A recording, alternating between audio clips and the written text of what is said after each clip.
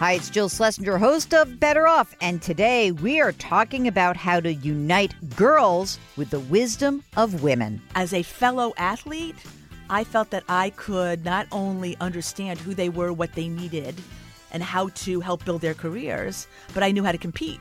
And I also knew that as I looked around the business table, that every one of those businessmen probably wished that they were an athlete, and so I had something up on them. Welcome to the Better Off podcast. We're sponsored by Betterment, the largest independent online financial advisor. So I just want to come out of the closet right now and tell you I am a woman. Yep, it's true. And I'm very interested in trying to get more and more women and girls interested in doing things that are traditionally male-dominated. For example, finances, financial planning, some of the tech industries. But I can't get to the girls early enough. Our guest, Donna Orender, she can. Donna has a great background. She was actually president of the Women's National Basketball Association, before that an executive at the PGA Tour. And she has created a movement called Wowsdom. And she's written a book, The Girl's Guide to the Positive and the Possible, Wowsdom. I thought it would be fun to have her during the summer months. She just wrote this book, just published. I'm actually in the book. So is my friend Lisa Shallot. I invited both Donna and Lisa into the studio to help explain what's behind Wowsdom and a little bit about their own careers in male-dominated fields. So here's our interview with Donna Orender and Lisa Shallot. You're listening to Better Off with Jill Schlesinger. Well, we've got a very big show today. Two guests. One who really had no idea she was going to be sitting in the room with a microphone. The other one, kind of new. So, Donna Orender and Lisa Shallot, welcome to the Better Off podcast. We're glad to be better off this morning. You are. Nice. So, Donna, you don't know this, but Lisa does. We start the podcast with a very specific question, which is, what is the best financial decision that you've ever made? Seriously? Yeah. Oh, without a doubt, buying my home. Everyone says that. It's like actually a sort of like a very classic one. I'm sorry to be so classic. It's but good. Honestly, I always wished I was one of those people who bought a house and then it was worth so much more money. And then I realized one day I was one of those people. Yeah, it's kind of, but you're not selling it. You like your house. I'm never selling it. So. All right, she's going out feet first. Lisa Shallot, Camp Point Pines. Yes. A camp friend of mine forever and ever. Forever. What's the best financial decision or career decision? I'll give you both of those as a choice. You know, I think in both cases the answer would be the same, and that is deciding to go to Harvard Business School. That was something that was never in my life plan, but was something I realized that was smart to do. And once I did that, it really changed the course of my life and how I thought about my opportunities. All right. Why are you here today? Because Donna has created a movement, if you will. Wowsdom, the Girl's Guide to the Positive and the Possible. Donna, tell us a little bit about why this movement began and how did this happen? It started when I was born a woman, a girl. That's amazing. Wait a second. You were born where? Actually, I was born here, right here in New York. Born in New York, but now you live in Florida of all Yeah, places. I- Very strange. Why, don't all the New Yorkers? I went to North Florida. That is strange, Yeah, actually. Not yeah, South yeah. Florida. Yeah. You born in New York. Right. You go to college? I do go to college. You're an athlete, right? I am an athlete. What kind of athlete? A committed athlete. Played like 7 sports in high school. Crazy. I decided I loved the sport that girls shouldn't love, which was basketball. Love basketball. Right. And you're tiny. I am. You know what? I always thought I was so huge. I thought I was big, but now people are much bigger than I am. Wingspan. Yeah. Wingspan. No, actually, no. This is what I always say, Jill. And when I talk to kids, I'll say, you know what? It's not how tall you are.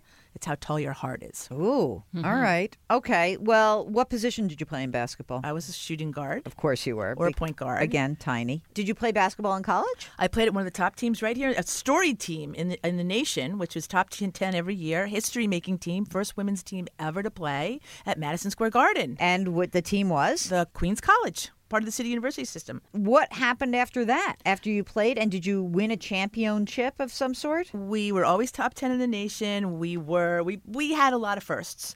However, when I went to graduate, the first women's professional league was created. Timing is everything. Yeah. And so I got to play I was a professional athlete. Get out. I didn't know that. Oh, yeah. I played all 3 years in the women's professional basketball league. And interestingly enough, the league was just inducted into the Women's Basketball Hall of Fame 3 or 4 weeks ago. Wow. Congratulations. Well, we got pioneer status. I mean, I'm happy about it, but really, pioneer makes you feel old, doesn't it? Yeah, yeah. Old and tiny. I'm leaving. Oh. So who made that league? How did that league come about? It was a bunch of businessmen that came together and decided that they wanted to create a women's professional basketball league. Bill Byrne was the original guy out of Chicago. Who else played in that league that we would have heard of? Nancy Lieberman played in that league. Tallest Jewish woman alive, I think.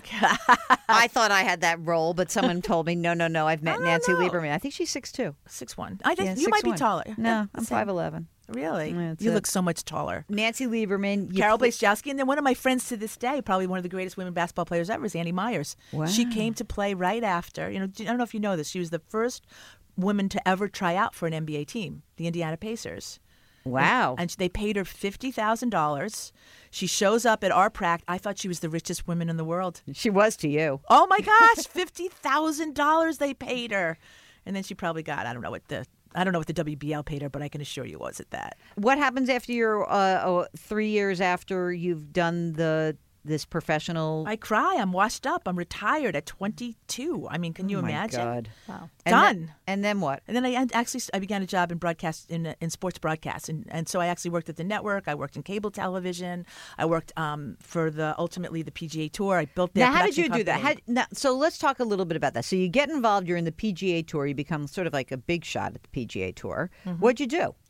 They first brought me in to run their production company. Okay. And I had to do it in Florida. So at that point in time, it was very strange. People up here didn't think we had plumbing. They would send me pictures and say, hey, remember this place? This is what it looks like. Do you have plumbing? Is electricity working down there? Can you really make television in Florida? It was really, really fun. You were surrounded by men? This was the PGA, Totally. not LPGA. This is the PGA Tour. So 100%. This is all men. All men. And so you're a trailblazer, right? I was. You're a pioneer. I was a pioneer. I was, and it was all male athletes and all male management. How'd you deal with that, being the only chick?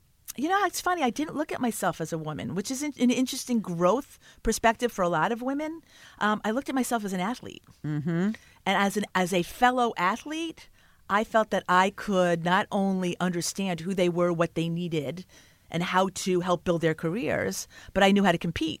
Mm. And I also knew that as I looked around the business table, that every one of those businessmen probably wished that they were an athlete. And so I had something up on them. Oh, that's kind of cool. Right? All right. And then from PGA, WNBA? From the PGA Tour, I got recruited. Yeah, I got recruited by Adam Silver if I was interested in becoming the president commissioner of the WNBA. And so you come into the WNBA. You do that for a while. I do. How long? 6 years. 6 years. Hardest job, best job. So, yeah, totally amazing. Why is it so hard? Because do you go to work every day and everyone tell you that you can't do that job, that it's an impossible thing, it's going to close tomorrow? If you show up tomorrow, it's not going to be here? Probably the greatest amount of negativity I've ever experienced. Wow. Yeah, I know, but you know what's good about it? What? You learn how to deal with it and make it a positive. Okay, that's good. What year did you leave the WNBA? 2010, cusp of 11. 10, 11. And then now tell us about how you became a cheerleader for Positive and Possible for Girls. I would tell you that working on behalf of the WNBA, right, this huge iconic brand that's all about strong women, was an awakening. What was woke in you? Here I was tasked with creating a viable business that had strong women at the center of it. And I always like to talk about being on the cusp of the wave of cultural and economic change. And I learned about how the world felt about women in this capacity, and it wasn't pretty. And so how did you get involved in creating this big conference that you hold? Well, I was fortunate that when I was with the WNBA, I spoke all over the world, had tremendous access. And I think the moment it went off is I went to Maria Shriver's conference in California. I remember all the governors had their wives did conferences. And it was amazing. And under Maria's guidance, it was amazing. And I looked around the room, and I sat right behind Caroline Kennedy, and next to me was a hairdresser from Fresno. And I love that. I just love that. And I said, I'm going to go home. I'm going to create a gift for my city. I'm going to bring women together because I know there are women in every single city. Oprah's not number one because of the women in New York or the women in Chicago. It's the women in Jacksonville and Birmingham and all across. And I'm going to do something in our city that's going to be a thought leadership gathering place that really helps women elevate themselves. And that's how it all started. Okay. Now, I'm going to shift away from you for a second. Please. Lisa Shallot. First of all, Lisa, full disclosure, Lisa and I went to camp together, and she is a phenomenal tennis player and a wonderful friend. So, Lisa, when you met Donna, you were still at Goldman Sachs or not at Goldman Sachs? Yes, I was still at Goldman Sachs. I was a partner responsible for brand marketing and digital strategy, which meant that I was in the right place at the right time to run Goldman's brand during the financial crisis. Oh, my gosh. So, Lisa and I got back into one another's lives, I think in 2009-ish. It was 2010. 10. And I was doing some sort of conference, and my brother-in-law works at Goldman Sachs, and he forwards this thing about the fact that I'm doing something about social media for financial service firms. He forwards the invitation from the Securities Industry and Financial Markets Association to Lisa, who he knew. And he said, oh, you might be interested. But he didn't say, this is my sister-in-law. He said, I think you might be interested in this. I think this might be interesting to you because who else was talking about social media and financial services back in 2010? You know, brands weren't on, LinkedIn, Facebook, no Twitter, et cetera. These were emerging markets. And lo and behold, someone sends me an incredibly valuable, event to attend. And I would have opened any email from John anyway, but I open it and staring back at me with very little change, exactly the face of this amazing woman I remember. I just was pinching myself, and so I write back to John. I say, you have to ask Jill if she went to this camp and knows me by my maiden name. And sure enough, that was the reconnection. 5 minutes later, we're on the phone. Which is thanks to SIFMA. Thank you. Or John fantastic. O'Connell. Of course, John O'Connell. Bringing together Jewish girls at every turn. Amazing. So Lisa, I just want to go back in time. You said the best financial or career decision was attending Harvard Business School. Yep. You went to Harvard undergrad. You were studying East Asian Studies. And then when you graduated from Harvard, what'd you do? I went to Japan and was an intern at the largest, but outside of Japan, very little known, TV and media company in Japan, making Japanese game shows and a home shopping show. And I did that for a year and a half in Tokyo and then came back and did that in New York with them. But what's so wild about that is that we're talking about the late 80s, yes. right? And you are in Japan, which was supposedly the country that was taking over the universe, right? Yes. So I decided to major in East Asian Studies, having won a scholarship in high school to do a homestay in Japan. I am shocked to this day that my parents let their oldest daughter pre-internet go to the other side of the world to a country they had never been to, where I don't speak the language, where I'm allergic to fish, and I was taller than everyone, and managed to have this life-changing, incredible experience that then made me want to go back to that family one day and speak Japanese, hence giving up my desire to be an English major and immersing myself in East Asian Studies. Oh, my God. Okay, so then that's an incredible story. Isn't that amazing? Amazing. I mean, the thing that I love about it is like the risk taking, but it doesn't feel like a risk at the time. It's like, this sounds like a great thing. I'll just do it. It was a clueless risk. I wouldn't call it a smart risk. In retrospect, it looks like a smart risk. I would take credit for it, Lisa. It was just own it, baby. But at that time, Japan was not a place most people went, and my parents were freaking out that I would be an East Asian Studies major with a fish allergy and therefore couldn't even open up a sushi restaurant. And by the time I graduated in the late 80s, Japan had taken over the world, was the number one economic power, and I looked like a genius. But in fact, it was for purely sentimental reasons that I really wanted to understand what had happened to me in high school. All right, you go to Harvard Business School, you come out, you go work at Goldman Sachs. Is that your first job? No. I first went to Bertelsmann, the German media company, who in the interviewing process at HBS was the only company that had ever heard of Fuji Sankei. They recognized the Japanese company. They, broke every recruiting rule and wanted me to be part of this phenomenal internship that they offered to be executive assistant to the president of a division, and had me join them to start, you will laugh because of the obsolescence, 8 CDs for the price of one, nothing more to buy ever. A phenomenally successful negative option direct marketing club that was taken over the world. And they had tremendous success in the U.S., wanted to start it in Japan, and they hired me to do that while being based in New York. A week's due diligence revealed that negative option direct marketing at that time was illegal in Japan. And Whoops. so A little whoops. I ended up, it wasn't their fault, they just didn't know. And so I ended up doing non-Japan related things. And sometimes when you have an absence of a thing that you love, you realize how much you love it. And so I knew I wanted to do something Japan related and found a job first at Barclays and then at Goldman called Japanese Equity Sales. What was that to you? What did that mean to you when you saw it?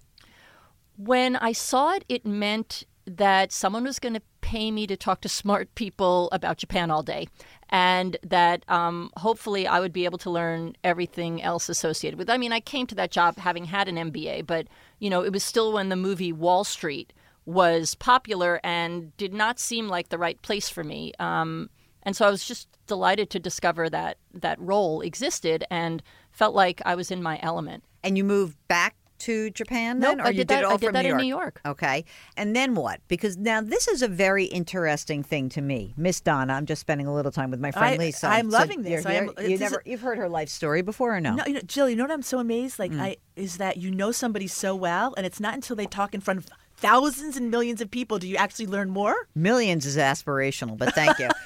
Okay, so the thing that's interesting is that usually people who go into sales and trading, sales or trading, but it's now one department, right? They stay in that for their careers. Right. You were able to shift out of different silos in a very large institution. So how long were you dealing with the Japanese equity sales department? So started in New York on a small desk in a sea of U.S. shares, as you might imagine, then moved to Tokyo for 2 years and co-headed the Japanese shares business globally, then came back to New York and became head of international equities, which was the department I started in, which was kind of cool.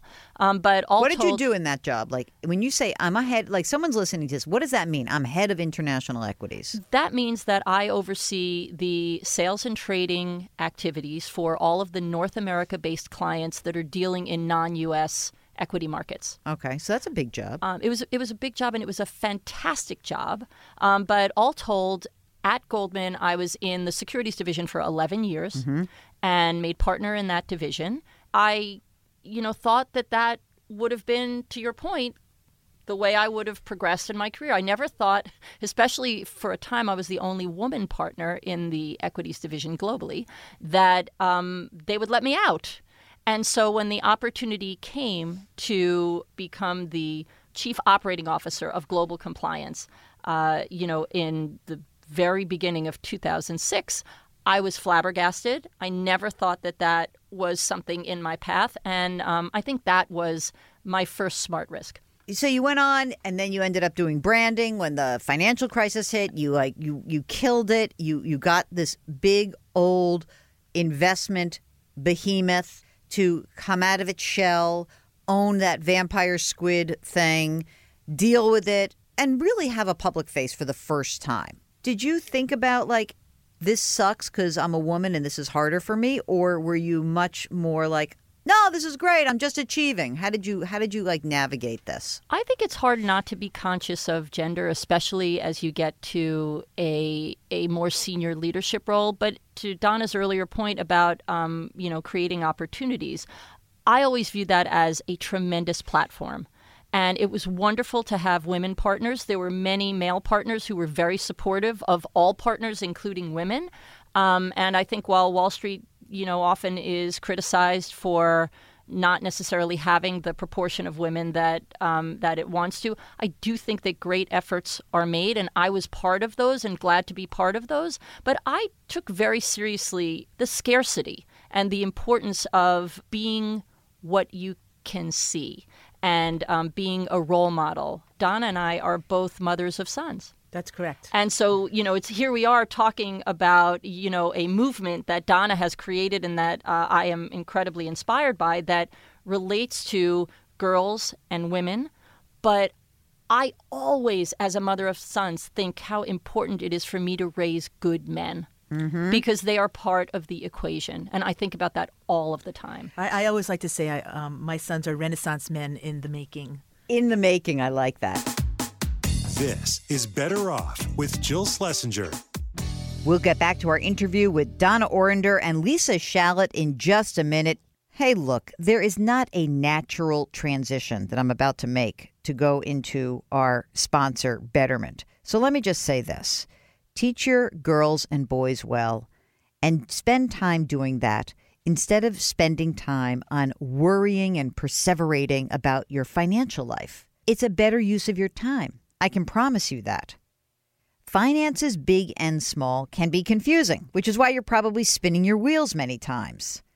Understanding the market, it can be intimidating, which is why, again, you're spending too much time worrying about it without really understanding it.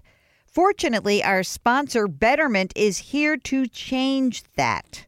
Betterment makes recommendations in their clients' best interest. That's called the fiduciary standard. Betterment's not incentivized to recommend certain funds. They don't even have their own investment products to sell. Betterment offers personalized advice, a suite of tools to help you know whether you're on track to hit your goals. Better Off listeners, you can get up to 1 year managed free. For more information, visit betterment.com/betteroff. That's betterment.com/betteroff. And now back to our interview with author Donna Orender and Lisa Shallot. So in the book Wowsdom, The Girl's Guide to the Positive and the Possible, Donna, what you have done is you've highlighted a number of different people, women, girls, and some men, who write letters to themselves as their younger selves. And so Lisa participated. I participated as well. I didn't write a letter. I guess I didn't make the cut, Lisa. You know what? I was asked to give advice. No. The book is wrapped in words of wisdom. It's wrapped in wow. Get it? Wow, words of wisdom. And you are wow, Jill. Come on. Yes. I love it. So, Lisa, I'm not going to make you read your whole letter. Okay. The headline is Define Yourself by Your Strengths, Not Your Weaknesses. I think this is such a important message. I think that not just for women, but also for men as well. And I love that you did this. And so in your letter to yourself and to dear young Lisa, you write, your first line is, I know you love when people get right to the point, so I'll bring the wisdom, which made me laugh out loud when I first read that line. You say, be your own source of self-confidence, focus on your strengths, define yourself by those strengths, not by your weaknesses. And the last part that I love, recruit a squad of trusted advisors. So when you're a young person or you're a mom or a dad reading this, there's a guide here. It's name your top 3 strengths. When you were a kid, what were your top 3 strengths? Oh my gosh, that's much harder than the question about my best financial decision. I guess when I was young, other than tennis, of course. Right. Number one, I worked really hard. I was dedicated. I was committed. I put in the work, and that meant studying a lot and getting good grades and things like that. 2, I was always taught to be really, really kind. And, I consider that a strength, although sometimes that can be a weakness. Mm-hmm. I think the 3rd was that I was considered a good friend, and it was important for me to be considered a good friend, and I really tried to be that. I love that. I mean, I think that working hard is very underestimated as a strength. I think that most people would be surprised to learn that most successful women that I know, they work their butts off. Butts. Whatever it is. I still have a big butt, but I worked it off many times. Yes. But I mean, yes. So Donna, when you were a kid, what were your top 3 strengths? Oh gosh, it's really funny as I hear Lisa's strengths. They overlap pretty well. Totally embraced whatever the opportunity was. Just went for it. All in, all the time. Was not deterred. I was just going to make it happen. I think that resilience is also like working hard and resilience, like just keeping at it. I think you learned that as an athlete, though, right? It really is, right? Because here I am, I'm a young athlete when girls really weren't athletes, and everyone was looking at you, and you felt it. You feel the eyes on your back. You feel the comments like, what are you doing? I mean, my grandmother's eyes weren't on my back. Her words were in my face. What are you doing? You know what I mean? That's so you funny. have to learn how to deal with that. And I think that built up an inner strength that actually probably days I can use some even more of. But so important to have the conversation. You know, when you're a young girl or it could be a young boy, you're not necessarily talking about strength. You know, you're not there weren't words back then like resilience. And so, you know, awakening and awareness is so key so early. I totally agree. I think what's interesting is that a lot of the successful women that I have met do have some competitive streak, whether it's from organized sports or just they are competitive in general. And I think that as an athlete, you learn about working hard. You learn about picking yourself up when you get kicked down. And you learn about how to play well with others if you're good, right? And so I always say that the best thing you can do for your young daughters is to please have them play organized sports so they learn those lessons even if they hate it. And another point, and it doesn't matter at what level. Right. You do not, I always say this, how many people in this room are an athlete? And you do not have to be an elite athlete to qualify. You just have to want to play. Although you were an elite athlete. Well, that I was able to pursue my passion at a high level, and that was a gift. Lisa also writes a beautiful one-pager here about making the most of mentorship. And the thing that I do like about this is that you are a wonderful mentor, Lisa. You're a connector. That's how I met Donna, through Correct. Lisa, right? Lisa's a connector. I'm telling you, Lisa has a talent that is, we are all celebrating. Many of us across. I know. I just want to monetize it for you. That's exactly what I said to her the other day. I called her up. I said, Lisa. Why are we talking about me? As if she's not here, Jill. It's quite fine. That's fine.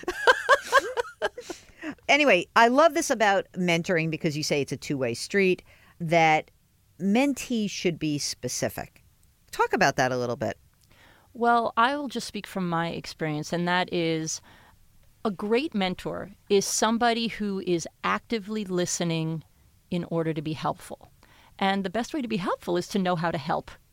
And coming to your mentor with some specific things you'd like help with, at least for me, then gets my mind going. Then I can think, how can I best be helpful? What can I do? Because I'm biased to take an action on their behalf. Sometimes just listening is an action. Right. But to the extent that there's specificity and a way that somebody can say, here's how I need some help, or here's how we can collaborate.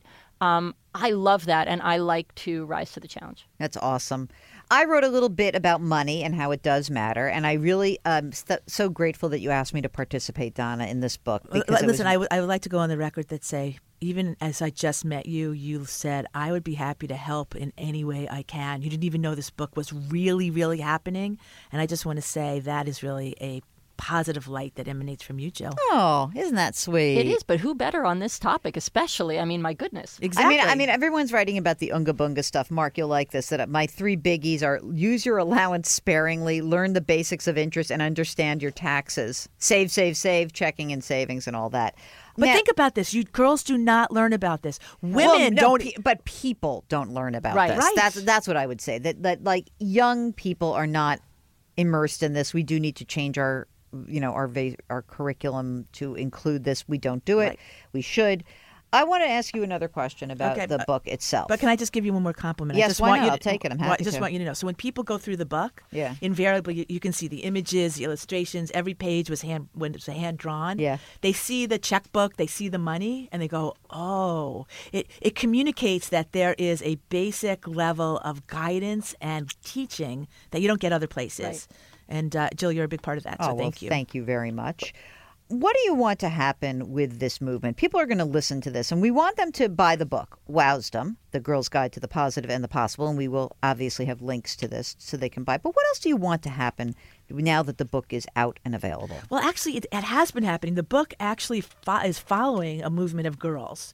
And it started with the creating of Generation Wow, which was an offshoot of Generation W. And basically, we took girls and we put them all together for this day of incredible positive energy. Lisa will be there. You're invited this year in November.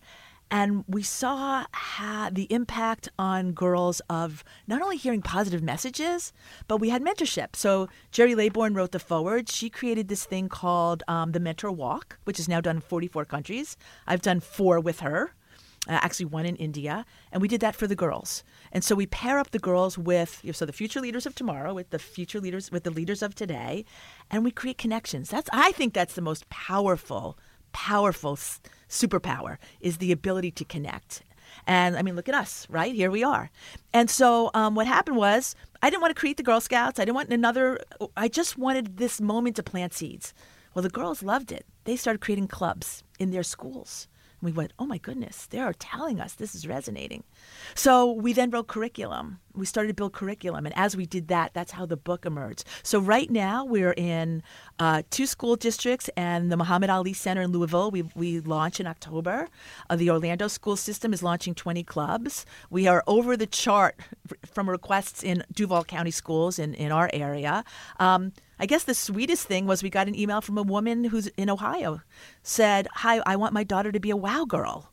And I'm like, okay, how did you find us? She goes, well, I see your stuff on the web, and she's just got to be it, because a WOW is a girl who wants to be the best she can be. It's not about her grades, right? It's not about her excellence in school. It's about wanting to be your best person and then willing to share that with the world. And so I guess our hope, and I think why I can't speak for Lisa or any of us, is that this becomes a connection for girls to really realize their best selves in their journey of self-discovery. What an amazing that to me is the sort of the kernel of this, which is how we can start as early as possible to bring that beautiful message to girls and boys, as you say, and like we want boys to be respectful, but girls, you got a special hurdle that you have to climb over in this world, and we want to help you. Correct. Right? Yeah, I think when we talked about this, we said we all wanted girls to not have to say, I wish I would have known. How many times do we say that? I wish I would have known. Or that feeling of aloneness. No one else has been through what I've been through. Wait a second. If you pick up this book, like my mother, right? We all have girls in us. She says, Donna, I'm reading your book. I'm like, that's really nice, Mom. Actually, she paid for it. I was really happy. And she goes, but I'm crying. I'm like, why are you crying, Mom? She goes, these letters speak to me. And then I read a letter and I think it's good for my friend. So I call her up and I read her that letter and her letters. And her friend says, that letter is me. And I'm like, wow, right? Yeah. It's authentic and it's soulful and it's real. And right, you read Lisa's letter, right? It's so great. And her all of it. It's just, as you can tell, I have never been prouder of something because I really believe that it is a great something for people to be better. So I usually end the podcast asking what your worst financial decision is, but I'm not going to do that because I like ending on this note of positivity. Thanks so much to our guests, Donna Orender, the author of Wowsdom, and Lisa Shallett, participant in the Wowsdom movement. Don't forget, we drop new episodes of Better Off every Tuesday and Thursday. And you can download the show anywhere you get your podcasts. Apple, Google Play, radio.com, Stitcher, anywhere you find those favorite podcasts. You can always go to our website, JillOnMoney.com. And we got all the past episodes. We got everything you need. Our music is composed by Joel Goodman. Mark Talercio is our executive producer. We're distributed by Cadence 13, and we're sponsored by Betterment. See you next week.